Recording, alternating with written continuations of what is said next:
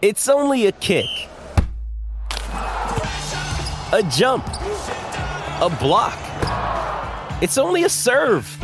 It's only a tackle, a run. It's only for the fans. After all, it's only pressure. You got this. Adidas. This episode is supported by FX's Clipped, the scandalous story of the 2014 Clippers owner's racist remarks captured on tape and heard around the world. The series charts the tape's impact on a dysfunctional basketball organization striving to win against their reputation as the most cursed team in the league. Starring Lawrence Fishburne, Jackie Weaver, Cleopatra Coleman, and Ed O'Neill. FX's Clipped, streaming June 4th, only on Hulu.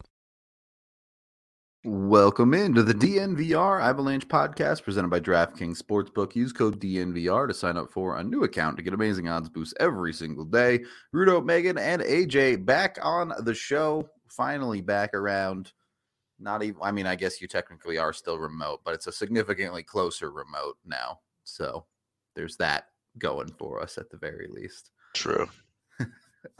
Lots of different stuff coming out of the news today. Megan was just at Avalanche practice. So Megan, whatever you think is noteworthy from practice, hit us with it. The biggest one being Nathan MacKinnon working with skills coach Sean Laird. It's great to see him back, and Bednar said that he's still on the same timeline as before, but that is about 1 to 2 weeks out from now. So that's optimistic. There hasn't been any sort of setback. It's great to see him doing that work. Darren Helm's still in a no-contact jersey, and there are no updates. It is sort of back in the place of concern where he's in this yellow light area where it's not really green means go, it's not red means stop. He just hasn't made another step forward to have any sort of prediction on when we'll see him back in an NHL game. So it's not like things have gotten bad. He's still taking full practice, just in a no-contact jersey still. Has to be frustrating for him, I'm sure. Other piece of information is Andrew Cogliano is going to take the next 2 games leading up to the holiday break off and be reevaluated for the paid or less serious than we anticipated, just that it requires further evaluation. So he's going to miss these next 2 games, and we should know more after that break. But it sounds like they are optimistic that it isn't the most serious of conclusions. Then I think the last part is the newest player, Denis Malgin. I was pulling up my audio to get exactly what he said about the work visa issues, because that is still being sorted out. And so the thing I'm trying to see is if he had any estimate on when that would be, because it didn't sound like he was even sure. Let me just pull it up here. He's probably not going to play this week, just based on how this works. Yeah, how the work visas for European players that were on Canadian teams that then get traded to American teams. The Avs have had a couple of these guys over the last, I don't know, like decade or so, and they all take roughly a week. And with Christmas being involved in it, it adds another pause in the whole. It could add a couple of days to it. So I would say if he's here for Friday's game, it's a victory for the Avs, but not to expect him to make his Avalanche debut until next week, realistically. Fair enough. We kind of stepped ourselves into this room. AJ, I know you've been digging through Denis Malgin footage, so I'm curious what your thoughts are on the trade for Dryden Hunt in general and what to expect out of him. I honestly have to say, man, that I love this habit that the Avs have developed of trading for guys that I'm already familiar with, because it makes my job so much easier. Because, like, I remember on trade deadline day a few years ago when the Avs claimed Mark Alt on waivers from the Flyers, and I was like, who? What is a Mark Alt? Like, claiming Dryden Hunt, I know that guy. Trading for Denis Malgin, I know him too. Like, I do appreciate them trying to make it a little easier, but Malgin is he's not big. The crowd that is always hankering for more size is not going to be a big fan. 5'9", like 170 pounds, but he plays with a lot of heart. He's got some skill to him. as you would expect a smaller guy hanging around the fringes of the NHL. He's got some skill, but he's a guy that, guys his size, it's always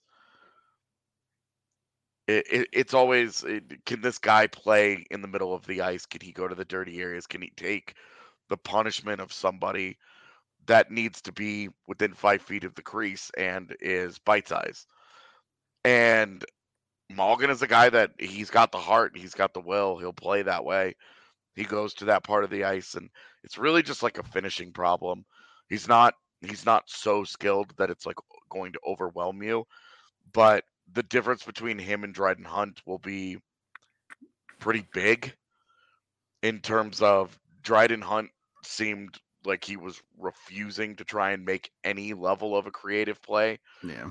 He was not interested unless it was a clear shooting lane. He wasn't interested in trying to get the puck in the center of the ice at all. He just wanted to cycle a puck and go stand in front of the goalie and wait, or then go hit somebody. Malgin will actually try and make a few things happen. He'll shoot the puck. He averages about a shot and a half per game. And that may not sound like a lot when you're talking about a guy that's probably going to play 10 minutes a night.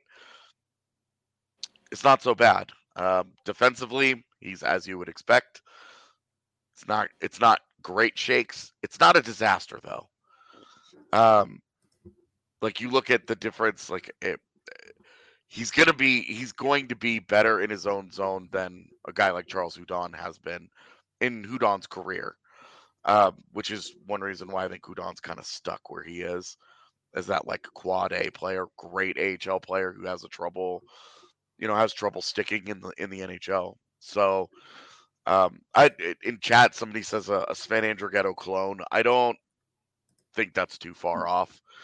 I don't think he's as skilled as Sven, but he's got a little more grit to his game than that. But I won't be surprised if he does ultimately remind people of Andrighetto a bit. So I'm curious about his actual usage ultimately when he gets here. I understand that's going to, at least at some level, depend on quality of play. But we saw Dryden Hunt fall into this role, especially at the end of under 6 minutes on some nights. We've talked about this Jacob McDonald oddity for a while now of the ridiculously low amounts of ice time he's getting. Is Malgin someone that you expect to come in and play a little bit more, someone that Bednar can run out there, or is he going to be fairly limited? Well, I think he'll be limited to start, and some of that will depend on Cogliano as well. Sure. But I do think that this team's like lack of interest in putting Jacob McDonald or Curtis McDermott on waivers to try and actually get a guy that Bednar will play. Yeah, feels like the strangest disconnect between front office and coaching staff, because 3 shifts for Jacob McDonald feels unacceptable to me. You're literally just playing a guy down at that point. Like why not keep Jean-Luc Foudy or Charles Hudon to do exactly the same thing, but you add 6 shifts to it? Yep. And I'm sorry, go ahead. I asked Jared Bednar about Jacob McDonald's usage today, and he answered the question in very coach speak. He sort of intentionally misinterpreted it to be like, well, Jacob McDonald's a defenseman, so playing him at forward, like our team isn't fully healthy, and we're just trying to spot check. And so he, first of all, to Bednar's credit, I think Bednar respects me. I don't think he is assuming that I don't know that. I think he knows that I know that, and he is just being a little evasive in how he answers that question, because Jacob McDonald took 2 shifts. He played under 2 minutes. At that point, is that really helping a team that is down a forward? If you only play a guy under 2 minutes, at that point, why even play him? It's almost a little insulting to put a player into a lineup and play him 136. I can see if it was a brand new guy, a waiver guy that they've just, like Dryden Hunt's first game. He showed up and he'd never practiced with the team. He didn't know what he was doing. He didn't know where he was going. Jacob McDonald's been in this organization for 4 years now. He's played forward for the Avalanche with multiple times. And honestly, in the past, it has gone a lot better. I think this year has been really tough for Jacob McDonald all around. Yeah. But they know that he can play forward. Like, even last year before he was injured up with the Avs, I thought he was playing fine. And it's just weird. That's not the answer to the question, really. It's definitely it would be very fair to say that this is the worst showing that Jacob McDonald has had. Definitely true. With the Avs. This is definitely the only time where it's like, holy crap, man, this guy does not belong here. You've had guys who have been fine. Well, Charles Hudon and Jean-Luc Foudy and Martin Kaut have all been varying levels of acceptable for you. What is the point of this? The problem I struggle with is the entire Jacob McDonald experience on the Avs has been sold to us as, well, he can play D and he can play forward. He tried playing D. He was awful at it this year. And the Avs won't actually play him at forward. So what's he accomplishing on your roster? The difference between Jacob McDonald and Brad Hunt has been legitimately shocking to me. That Brad Hunt is the one perfectly serviceable at his own end. Which, for the record, is not a thing that has happened much in Brad Hunt's career. Yep. That's not who Brad Hunt has ever been. He's always been a guy that can get involved in the offense, can score some goals, can drive some play, but in his own end, you're like, that's a little shaky. Brad Hunt has been totally fine. I don't want to make this a Greg Cronin podcast, but Brad Hunt, when I asked him about playing under Cronin, said that he has learned so much from Crow. And Cronin, in a separate interview, without knowing that Brad Hunt has said this, brought up how Brad Hunt came to him and said that despite being a veteran player with all these years of pro experience, he's learned more a couple weeks here in the organization than he has looking back at his entire career. And I just wonder if they've really gone to task on working on some of these defensive details with him, because I'm not going to lie to you, my familiarity with Brad Hunt going into this season also would not have pegged him to be reliable in a call-up. I was genuinely nervous when he was recalled, and he has played beyond my expectation, and I feel bad that I doubted him. You said you don't want to turn this into a Greg Cronin podcast, but what you don't know is that it's already been one. Well, 3 days ago, I was talking to Evan, just chatting, and I said that Greg Cronin is the Avs' secret weapon in the organization because his work, it has been very impressive over the last couple of years, because you're talking, and it's not just been with the development of young guys. We will see on that front.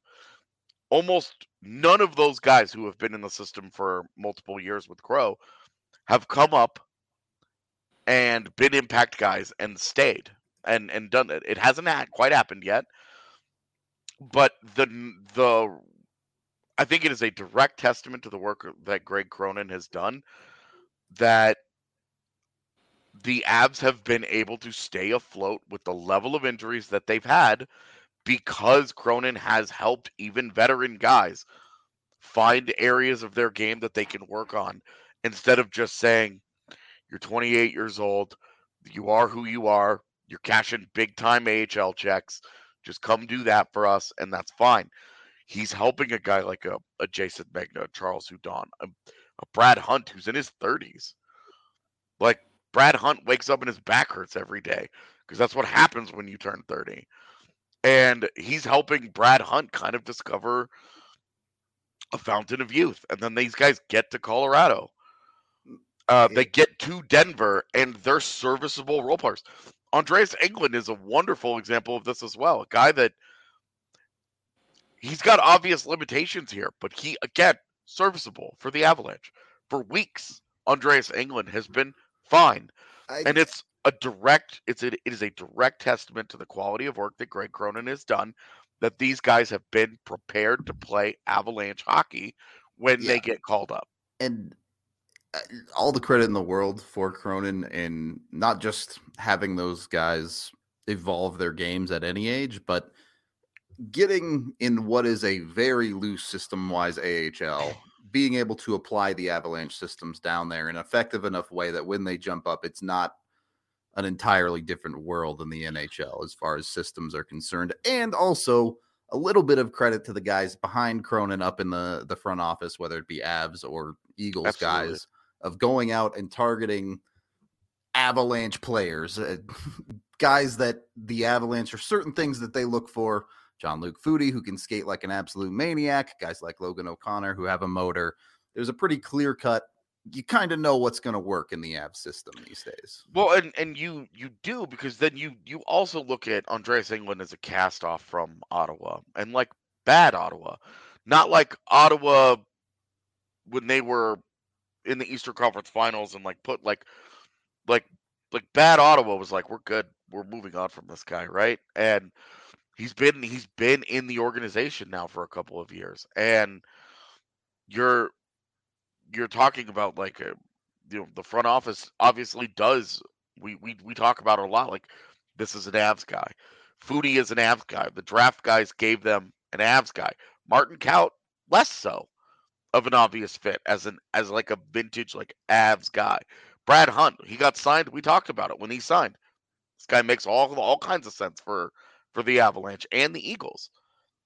It's really like this is an area where the organization has taken big steps forward, because we used to see call-ups like, and I like don't want him to think I would be throwing him under the bus, but guys like David Vandergolik would come up and just like get sort of lost in the NHL, and those weren't even good Avalanche teams. But there was a disconnect between the AHL and the NHL teams in terms of how they played, in their preparation, in their coaching, in their messaging. And now you see that is a lot more in sync than it ever has been in the Avs organization. And a clear-cut benefit to that, you could draw a straight line correlation causation here between the work that they have done developing that kind of culture, that kind of consistency, and the Avalanche's ability to stay afloat when they suffer borderline catastrophic injuries. I've asked players that have been called up about the similarities between the systems, and not only, like Charles Hudon said, it's 90-80% similar in what they're doing in Loveland and what they're doing in Colorado, and that's how he was able to, without so much as a practice, drop into road games on that Avs road trip and have some level of success in that Philadelphia game. And Charles Hudon, you mentioned Cronin working with older players too, is another one that Cronin has talked about working with on details of the game, that it is a teaching league from top to bottom down to the surgical details. And it doesn't matter if that's a young prospect or a veteran player. Like, the way that, even with Martin Kaut getting reassigned, Bednar and Cronin have a conversation at length about this decision too. And the conversation, the communication between both of these organizations, or I guess clubs, is so tight-knit that it has helped, I think, all of the clubs. They've each reiterated this. Cal Burke said the same thing about the systems. Brad Hunt said the same thing about the systems. They're so similar, and the execution makes it easy for them to get called up and drop into games. I would say, to build off of that point, because you're 100% correct here, Megan, is that when guys come from outside the organization, it's a great point. You see it takes a couple of weeks, because it's not that the Avs play this like mind-bending, like nobody in the league can play like this. Like, it's not like that. It's it's very specific in we play a certain way, and we only play this kind of game if we can. We want to be this kind of team at all times. Now, if we get involved in a game like last night, you get involved in kind of a more muck it up, a slower paced, like whatever. You saw they found ways to be successful. They created 26 high danger chances in 65 minutes last night. That's an outrageously high number. I agree with the first half of what you said. It's definitely not some mind-bending 800 IQ hockey, but I don't think there are many teams that can do it at the pace that the Avalanche do. Right, and this is what I'm saying. Like, what separates the Avs, it's not so much the system that they play, it's the way they play the system. Yeah. It's the aggression, the attack mentality, the speed. You said pace, correct. It's the pace. it's never ending. When Lightning players all caught their breath from the ass whooping they took in that cup final and talked about it over the summer, all of them had a consistent theme. They just outworked us. It just never stopped. I think Leon Draisaitl also did an interview where he was like, all four lines are just on top of us. For a week, those guys just smothered us. You know, like they are like chloroform in like hockey form here. They just smother teams and put them to sleep like that. And it's when you get guys that come from the outside, it takes a while for them to really tighten the screws and lock in to the kind of style and the kind of effort and the kind of pace that the Avs play with.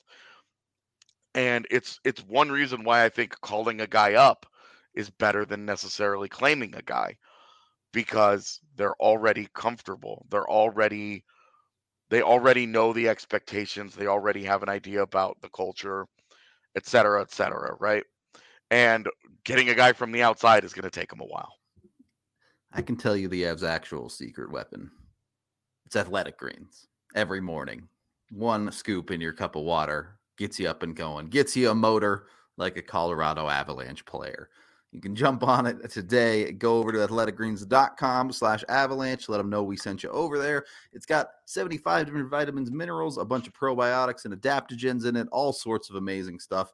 Especially during flu season, it can really help you out and get your immune system boosted to make sure you are you're out there doing the good stuff and not being sick. Like it went through a lot of the Avs beat. Blaze had it, Evan had it, AJ had it a while ago back in Winnipeg. So, dude, we're still struggling. I'm popping cough drops just to get through this. There you go. So avoid that. Use your Athletic Greens, unlike our beat where Megan and Jesse steal it all. So, but you know who hasn't been sick? It's true. Math adds up. Can't argue with the facts. Again, that's athleticgreens.com/avalanche. Take control of your health today. And when you order, you get a year's supply of vitamin D included for free. We're also brought to you by the amazing people over at Illegal Pete's. You can go on down there and get a beautiful burrito any day of the week, but also be sure to check them out during their happy hour from 3 to 6 p.m. for great deals on margaritas and many other amazing drinks. They have 12 different locations in Colorado and Arizona. With it being the holiday season, you also buy a $100 gift card, you get an extra $25 free. So it's a great little stocking stuffer or something to put under the tree for a friend if that's what you're into. Their queso, ridiculously amazing. Highly recommend. You go check out Illegal Pete's, get yourself a delicious burrito. Second period of the DNVR Avalanche podcast presented by DraftKings Sportsbook. I know the show is titled What the Avs Have Done Well Without Nathan MacKinnon, but I did want to circle around to one conversation that we've kind of hinted at before. We kind of started talking about on last post-game show. At what point are the Avs overworking Cale Makar? Because it feels like the answer to that question to me is now. It's already happening. It does feel like we're in this room, but it felt like we were inching towards that room with Nathan MacKinnon healthy and in the lineup. So I don't know. It's the kind of question that's answered only when Cale Makar or Devon Toews breaks, and I don't think it should get to that point.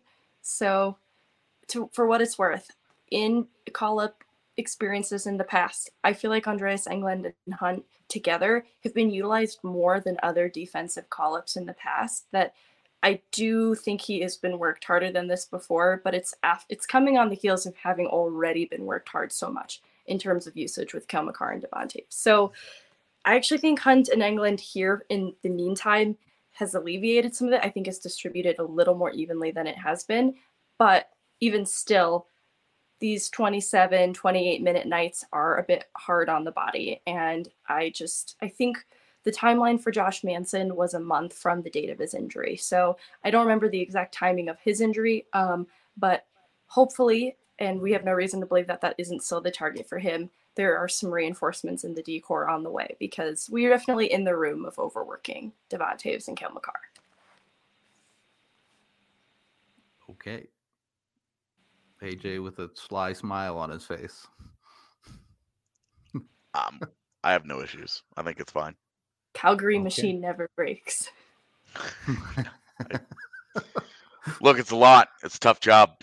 But I think Cale Makar, more often than not, is playing outrageously well.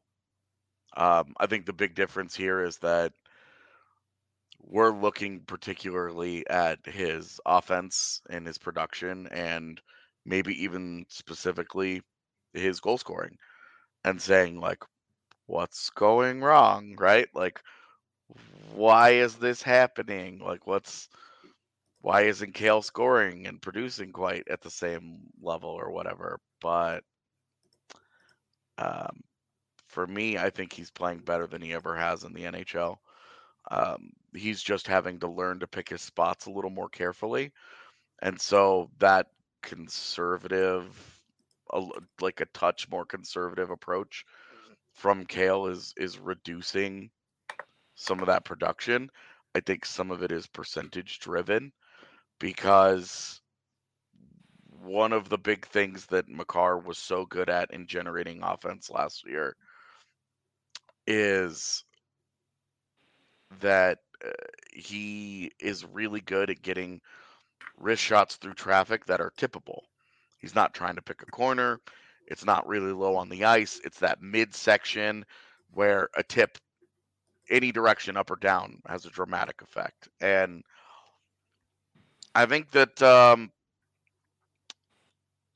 just missing a guy like Landeskog, who's so good in front of the net, is probably hurting his production more than him playing 30 minutes a night.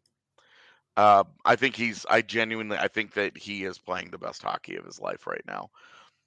There are some mistakes, but when he spends literally half the game on the ice with the goddamn puck, those mistakes feel like they're happening a lot, but exceptional things are also taking place. I think he's playing wonderfully. And I guess I just don't really have a problem with the usage. Those mistakes feel magnified because you're getting nothing out of the other pairings. Sam Girard offensively is struggling so badly. Erik Johnson doesn't look like he knows how to beat a goaltender in the NHL anymore. And I say doesn't like know how, but I just don't know that he's capable of it anymore. And then Andreas Englund and Brad Hunt are not going to do much of that for you. Andreas Englund, I refer to Andreas Englund as like, oh, some Ryan Graves vibes. It's really like Jack Johnson vibes.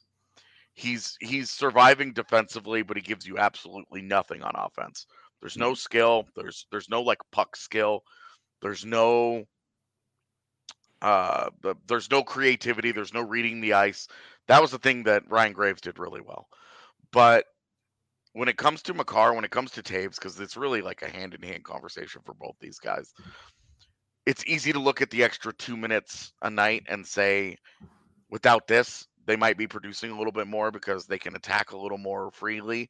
They can get up the ice knowing that they won't be, they can change and they won't be out there again 30 seconds later. But I just don't think that.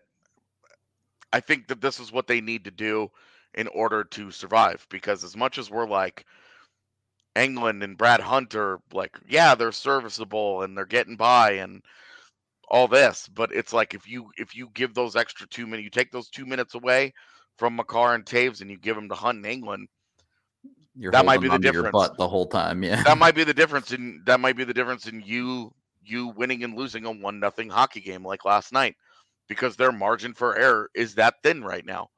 Yep. And so I just think that this is how they have to be. When Byram gets healthy, when Manson gets healthy, I would be shocked if we continued to see them break 26 minutes a night regularly. I mean, it'll still happen, of course, but regularly, I would be shocked if that continued. This is, for me, pure survival, and it's working, and it's going to continue, and I think it should. I have 3 topics I did want to touch on. I'll let you two choose which one you want to cover first. Possession 5-on-5, overtime, or the penalty kill? I mean, Megan keeps talking about the penalty kill. I can give that one to her. It's one of the, like, right now with special teams, It's the absence better. of McKinnon, the power play. Whoa. Sorry, the camera froze. So anyways, the absence of Nathan McKinnon has been extremely felt on the power play. But one element of special teams that has been good is the penalty kill. And it's interesting, like, there's a lot of the same personnel that are still there available to help on the kill. And it just seems like the execution of the kill that we saw in the playoffs is sort of what they are looking to emulate, I feel, right now in the regular season. And it's an aggressive penalty kill that at the beginning of the season, we saw how this didn't work to their advantage. They were over-aggressive. They were over-engaged. They were leaving positions to tend to skaters. And as a result, we saw a lot of mistakes get made. But I think they've really started to figure out what level of aggression is right for them. And that's why we've seen it steadily improve, especially in the month of November. I know that was in the piece, but it has also been a welcome addition then, because it's just one area where the Avs can defend themselves better, right? You'd like to see some of these other areas, especially in the absence of McKinnon, step up, but it's an important part of the team to be playing well right now, just with as many injuries as they have. And honestly, too, I think the discipline hasn't been terrible over these last few games, too, that it hasn't been heavily tested, and that's important as well. Yep. In the absence of McKinnon in these 7 games, it's been the Avs have given up 2 goals on their penalty kill, and they've scored 1. So they're a net -1 across 7 games of penalty killing. That's pretty damn good from your penalty kill. And we do have to touch on it because the other night AJ was about to teleport across the country to smack me when we were talking about the penalty kill. The biggest difference might be the goaltending. Yep. Right when it started to get good, I asked Logan O'Connor about goaltending and how it relates to the penalty kill. And I basically fed him the hockey cliche of your best penalty killer is your goaltender. But Logan O'Connor very enthusiastically corroborated this. Like, yes, Georgiev's been excellent. I would say he's the best penalty killer. I might be adding a lot more passion to that. But the penalty killers have said the best penalty killer is the goalie. So you know why? Go. Because he stops the puck? Because it does not matter if that guy lets in a floater from the point. Look at like I use this goal because it really stood out to me as like a killer one. The Anthony DeAngelo goal in Philadelphia. That third one that just crushed them. The third one that has absolutely no reason to beat Georgiev. Like that's a power play goal. And the PK does nothing wrong there. The PK is designed to give that shot up because goalies can handle it with ease in the NHL today. You know, it's not 1985 anymore. That's not a dangerous scoring chance. You will give that up for 2 full minutes. You'll let Tony DeAngelo make that shot. And he doesn't make that save. None of the rest of it matters. So you have to be a certain you have to be able to do a certain job, but as much as it's like the goalie, you do look at some of the numbers. On a rate basis, the Avs are 5th best in the NHL at allowing scoring chances. And that tells you that, yeah, Georgiev has to be good. But the PK is doing a much better job of making it so that he doesn't have to be heroic in order to do that job. Now, where the Avs are still a little iffy is in high danger chances in every situation imaginable. Yeah. High danger chances continue to be a problem for them. And when you do have when you are missing Bowen Byram, you are missing Josh Manson, you're missing 2 guys who are comfortable with the more physical game, will battle in front of the net a little tougher, will make life a little miserable on guys that want to stand in that area. Because right now it's like Erik Johnson, is like the one guy on this defense that will really kind of be like, please leave. Please leave.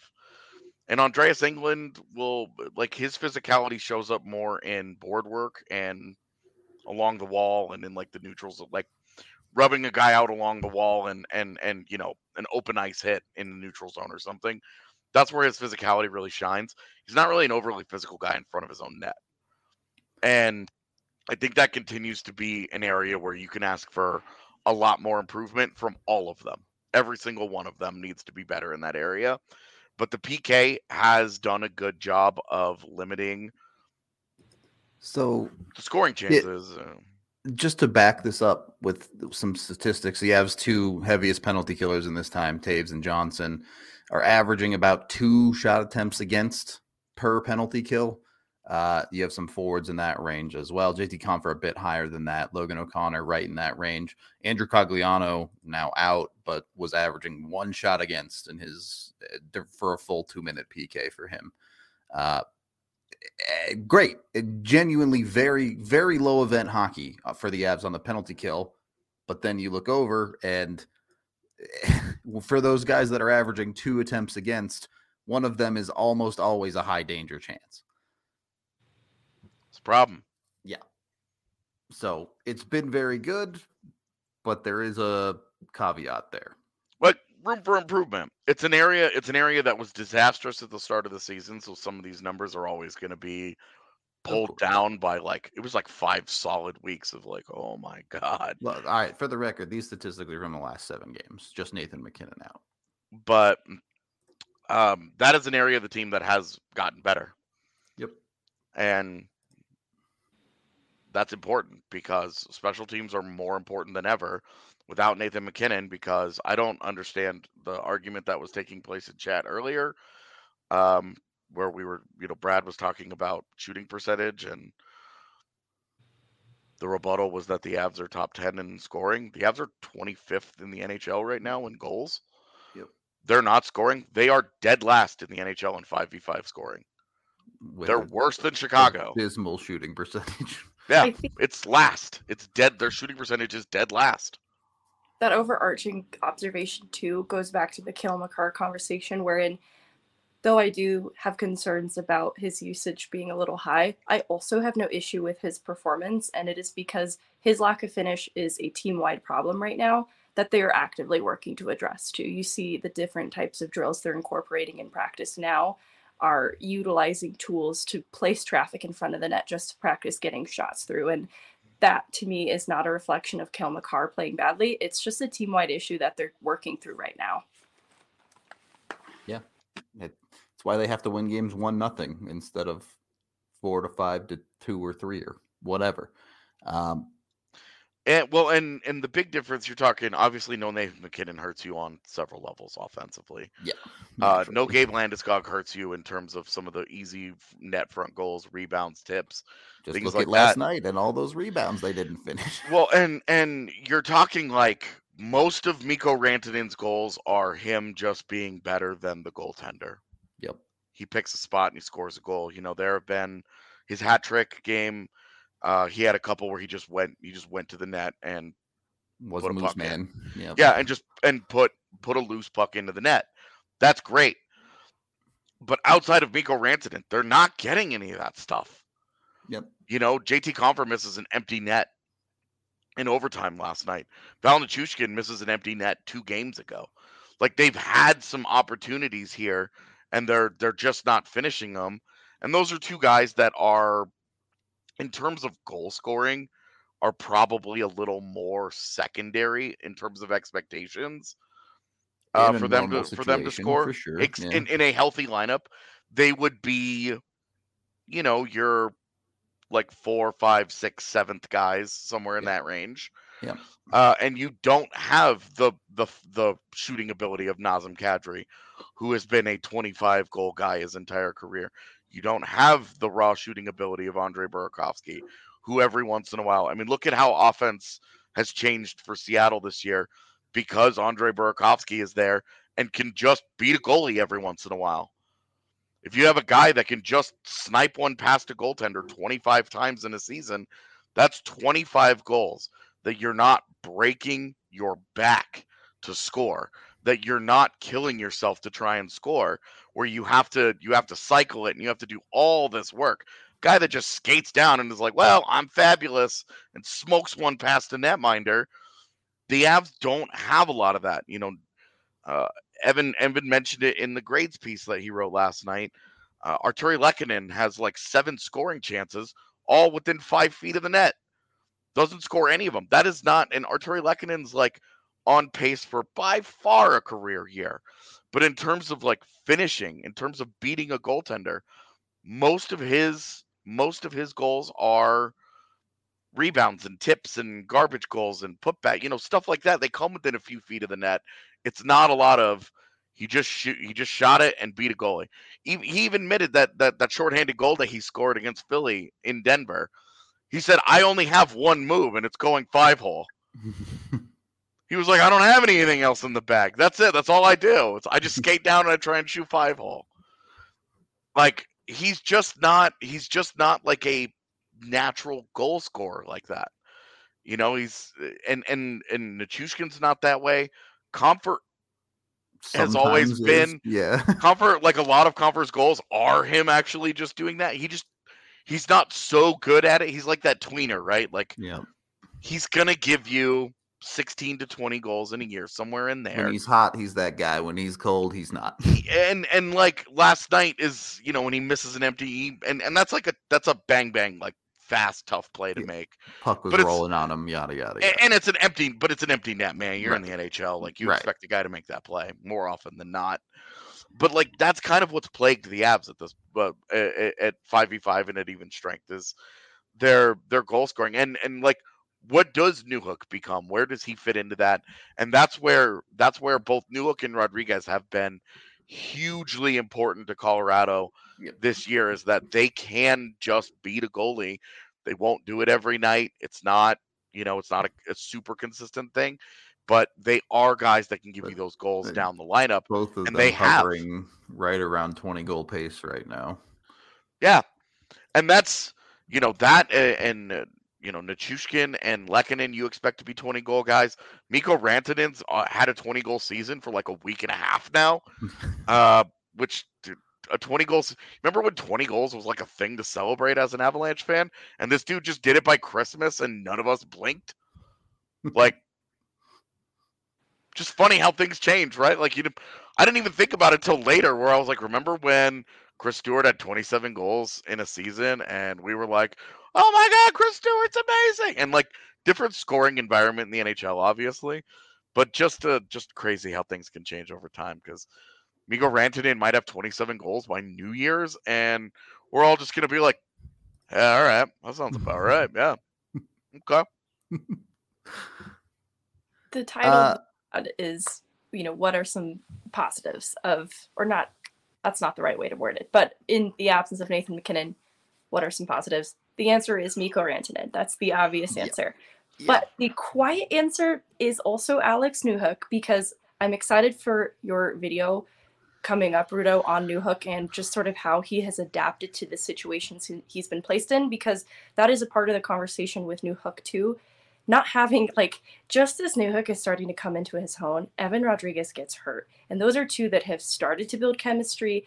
It's disrupted, and it just hasn't been consistent in terms of line mates for Newhook to really build a little bit of confidence there. And I think now that Evan Rodrigues is healthy and back, it's really an exciting time to start the clock back on evaluating what Newhook could be. And I think he is a quiet answer to the title of this pod as well. 44-point pace since game 9 of the season, when he scored what we thought might be a meaningless goal for his first goal of the year in that Islanders game. I mean, we talked about it on the pod. If this is a launch point, then this is a super meaningful moment in the season, and it has been. He has 12 points in the last 22 games. He didn't score last night, but he had 4 shots on goal, which, a quick glance, I believe that was a season high. No, it was 5 earlier. Yeah, against Vancouver. So second highest total of the year. He had 4 shots on goal last night. So that confidence is on the rise. The production is on the rise. Newhook is really important to their success. Certainly while the big guns, while Landy and Mac remain out, but even when they come back, he needs to continue to find offense in his opportunities. Hard to agree. We are brought to you by Breckenridge Brewery, the official beer of DNVR. You can get it down at the bar, of course, or at your local liquor store. Use the Breck Beer Locator online to find it near you. Still time to get in on the nice list. Make sure you check it twice. They're getting in there with some giveaways for Christmas. I have no idea what these two are giggling about, but it's fine. Get yourself some Breck Brew. Nothing. Also, go over to Game Time. You can click the link down in the description of this video. When you click through that, it takes you to get tickets to any sporting event you want. But here in Colorado, obviously the Avs are the hot ticket right now. And you can get prices up to 60% off through Game Time. Join 15 million people that have signed up with Game Time to get tickets for just a better deal all the way around. Go check them out. The link in the description helps us out a little bit too. It lets them know we sent you over there. So they've got all sorts of cool stuff that'll show you your seats and what the view is like. So jump on it. Anyway, third period of the DNVR Avalanche podcast presented by DraftKings Sportsbook. I gotta ask it. Are the Avs a better overtime team without Nathan MacKinnon, at least at 3-on-3? No, certainly not. But I have long maintained that they cannot play with Rantanen and MacKinnon together in 3-on-3. They both take chances. They both do silly, dumb shit sometimes. You break them up. You put Nichushkin with one and Lehkonen with the other. You give the two kids an adult to keep them in line, and they will. And then we have seen once they've done that, they've been a lot more successful. Doesn't necessarily mean they've won all their games, but they've been a lot more consistently competitive in overtimes when they break those two cats up. And you saw it again last night. Mikko, Nuke, and Makar together. And Makar, Gerard, Taves, the Avs are positioned well to be problems in overtime if they want. But I do think that you have to be honest about some strengths and weaknesses of your players here and split those guys up. Because at 3-on-3, Mikko Rantanen and Nathan MacKinnon have lost a lot of games together, have been on the ice for a lot of games together that they have not won in the 3-on-3 format. So I think it's a great point about that combination. And I also think that the Avs are beginning to execute 3-on-3 the way Bednar has always wanted them to, and it hasn't always been this way in the past. And this came up again today, but we've asked Bednar about how the pace of overtime just looks a little bit different from what we've seen in the past, and it is a lot more cautious. They're seeking out the perfect play. They're not afraid to exit and reset, something that MacKinnon does help a lot too when he is there. And this cautious play in search of the perfect play, I think, slows down the pace. It could feel a bit stagnant at times, but I also think it has benefited them and why they've seen success. Even if the clock just runs out, at least it was cautiously played. Yeah,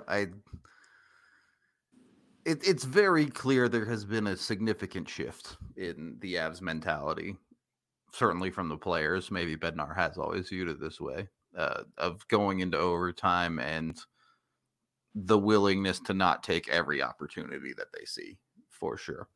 Oh, I've got a guy on me and his stick is right there in the shooting lane and I'm 13 feet away and I'm going to fire this thing high and wide and watch a 2-on-1 go the other way.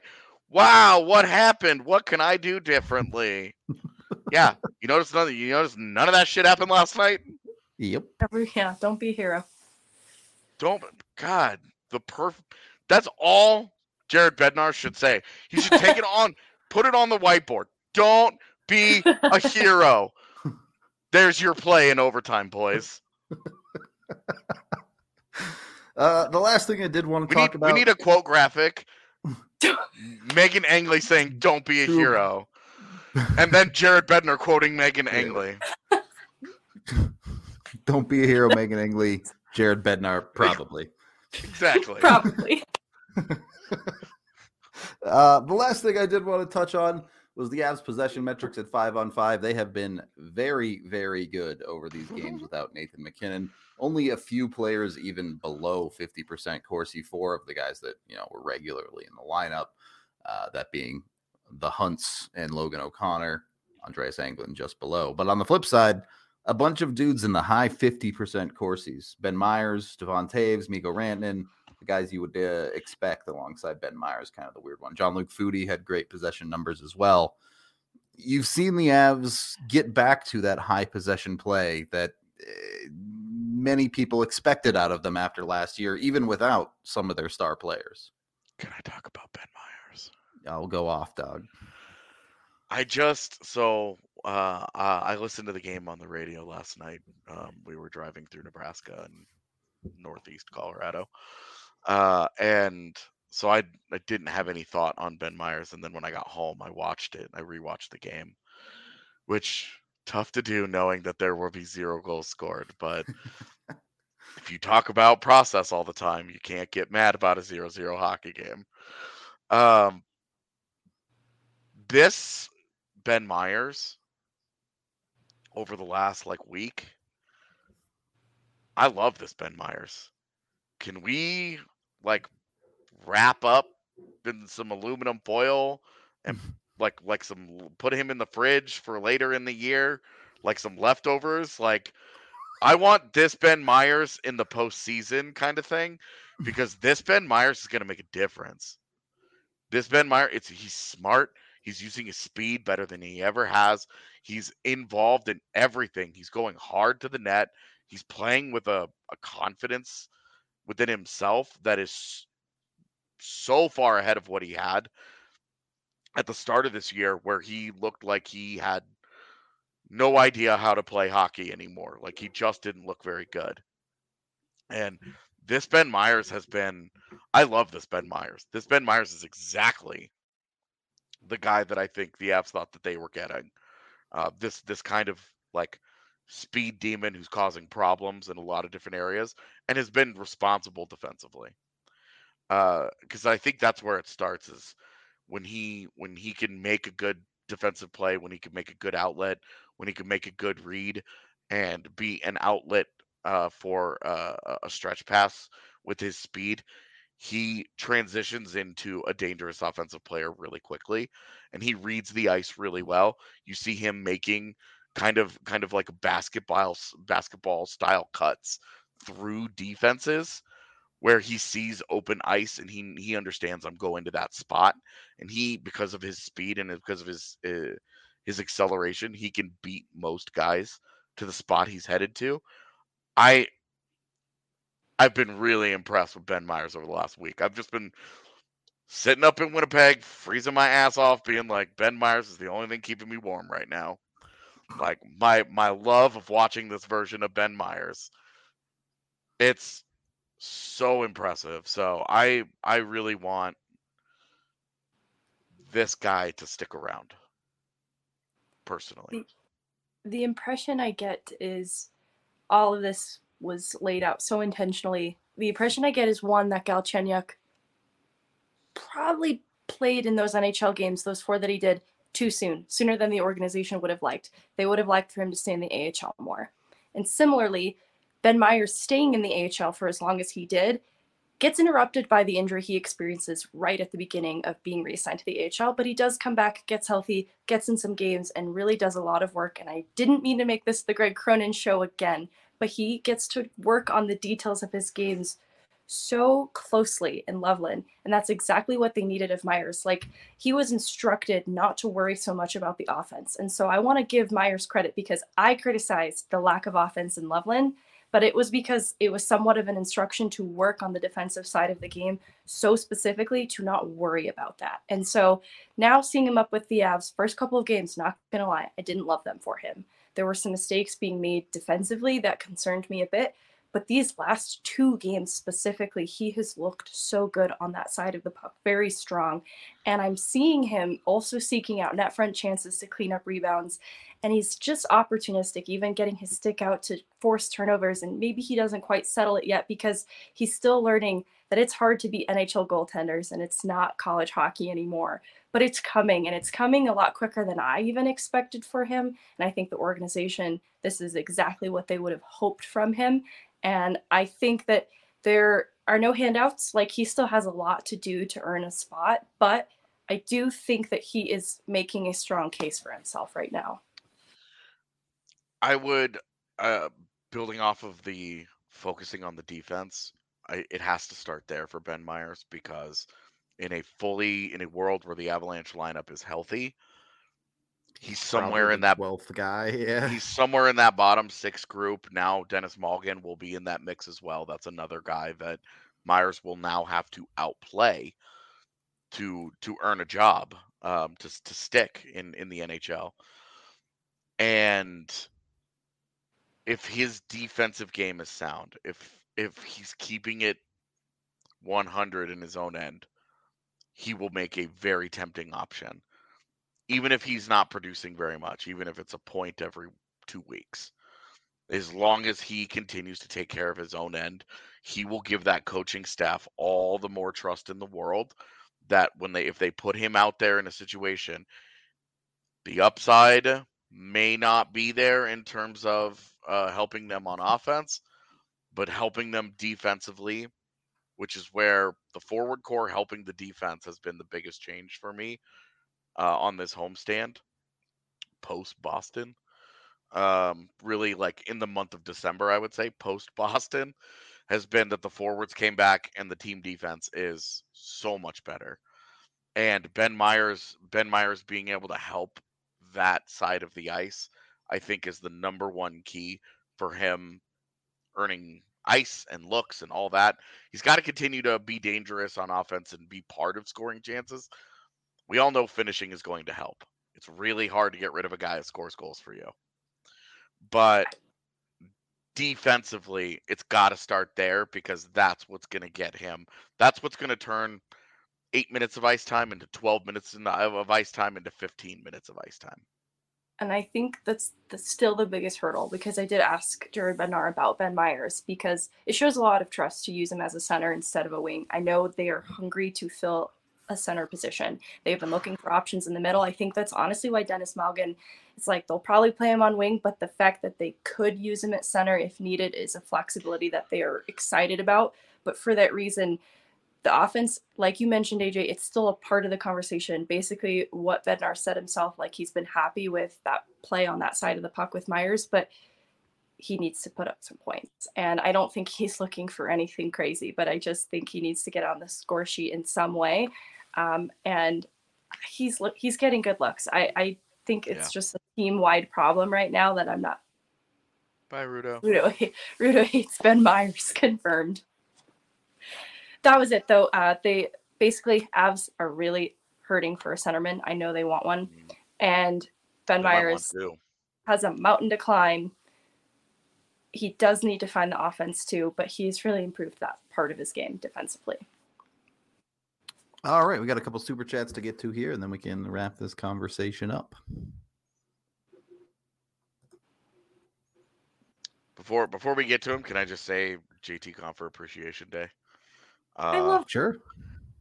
I'm counting the Philadelphia game because McKinnon left it so early. I'm counting that as one that he, as part of the 8. I'm saying it's 8 games basically. Yeah, sure. Left. In that time, JT Compher 4 points in 8 games, playing 23-57, taking basically every face-off that the team can possibly run him out there for. It's not overwhelming, but he has 23 shots on goal in 8 games.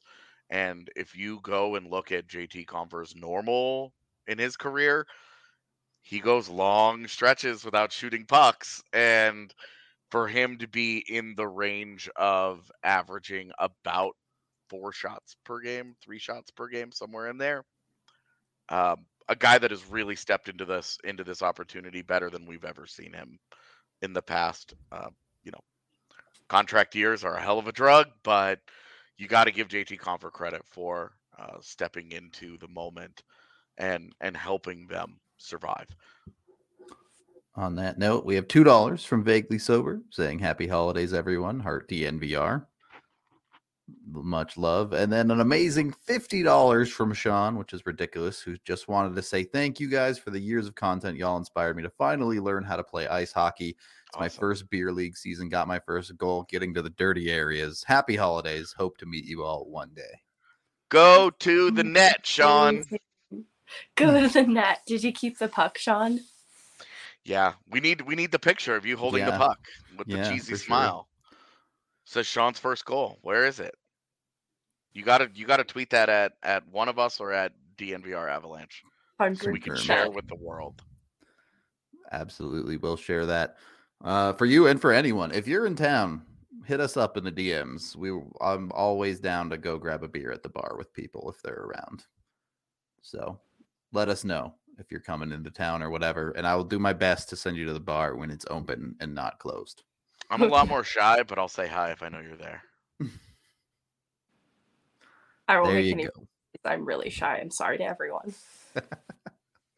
I thought I was shy, and then Megan showed up and was like, "I will outshy you." And I was Dude, like, I "Yep." was shy, and then I got this job, and you were like, I'm the shy one. You got to do Yep. all this stuff, and I was like, all right, fine. Yep. It's fun. It's fun when shy people bully other shy people into less shyness. You're right. It works actually too. It's the ultimate guilt trip because you're like, God, I know this person feels exactly the same way I do, and look at them go. That should be a quote graphic. Bullying works. I'm just kidding. I'm Yeah, stoked. Megan is don't be a hero, and mine is bullying works. You're just steadily describing the perfect game from Mikko Rantanen, to be honest. I love that. I'm actually I am working on a compilation of Mikko moments from the last 2 weeks where There's some bullying getting done. he started to embrace not being a moose as a nickname, but being a moose as a lifestyle. Being a moose is a lifestyle. Yeah. Because there have been a lot of, you know how he's decided that he can win faceoffs is that the guy goes for the puck and he pushes him over, and then he tries to use his pterodactyl-like range with his arms Just to reach go get the from puck. there, yeah. Yeah, it's incredible. But yes, as chat says, for HR purposes, bullying does not work. Please Yeah, I do want not to be try that. clear. So clear. Like, Bullying in the sense that it's your physical ability to knock people over within a hockey game works. Within the confines of sport, It's when you're yeah. much larger than other people, you can take their lunch money. It's okay. Off the ice, don't do it. Yeah, please don't do that. Anyway, we're going to get out of here for the day. We appreciate all y'all hanging out with us. We'll be back tomorrow, of course, with pregame, watch along, and postgame. So be sure to tune in for that. And we got you covered all week, all 5 shows every weekday, leading all the way up to Christmas. And then, of course, everyone will be off that weekend. But we hope y'all enjoyed, and we will talk to you on the next one. Oh, no, Yaya wasn't ready. Panic. are we self-ending it maybe? No, Because he's we- back there, but I'll end it. It's fine. Hog.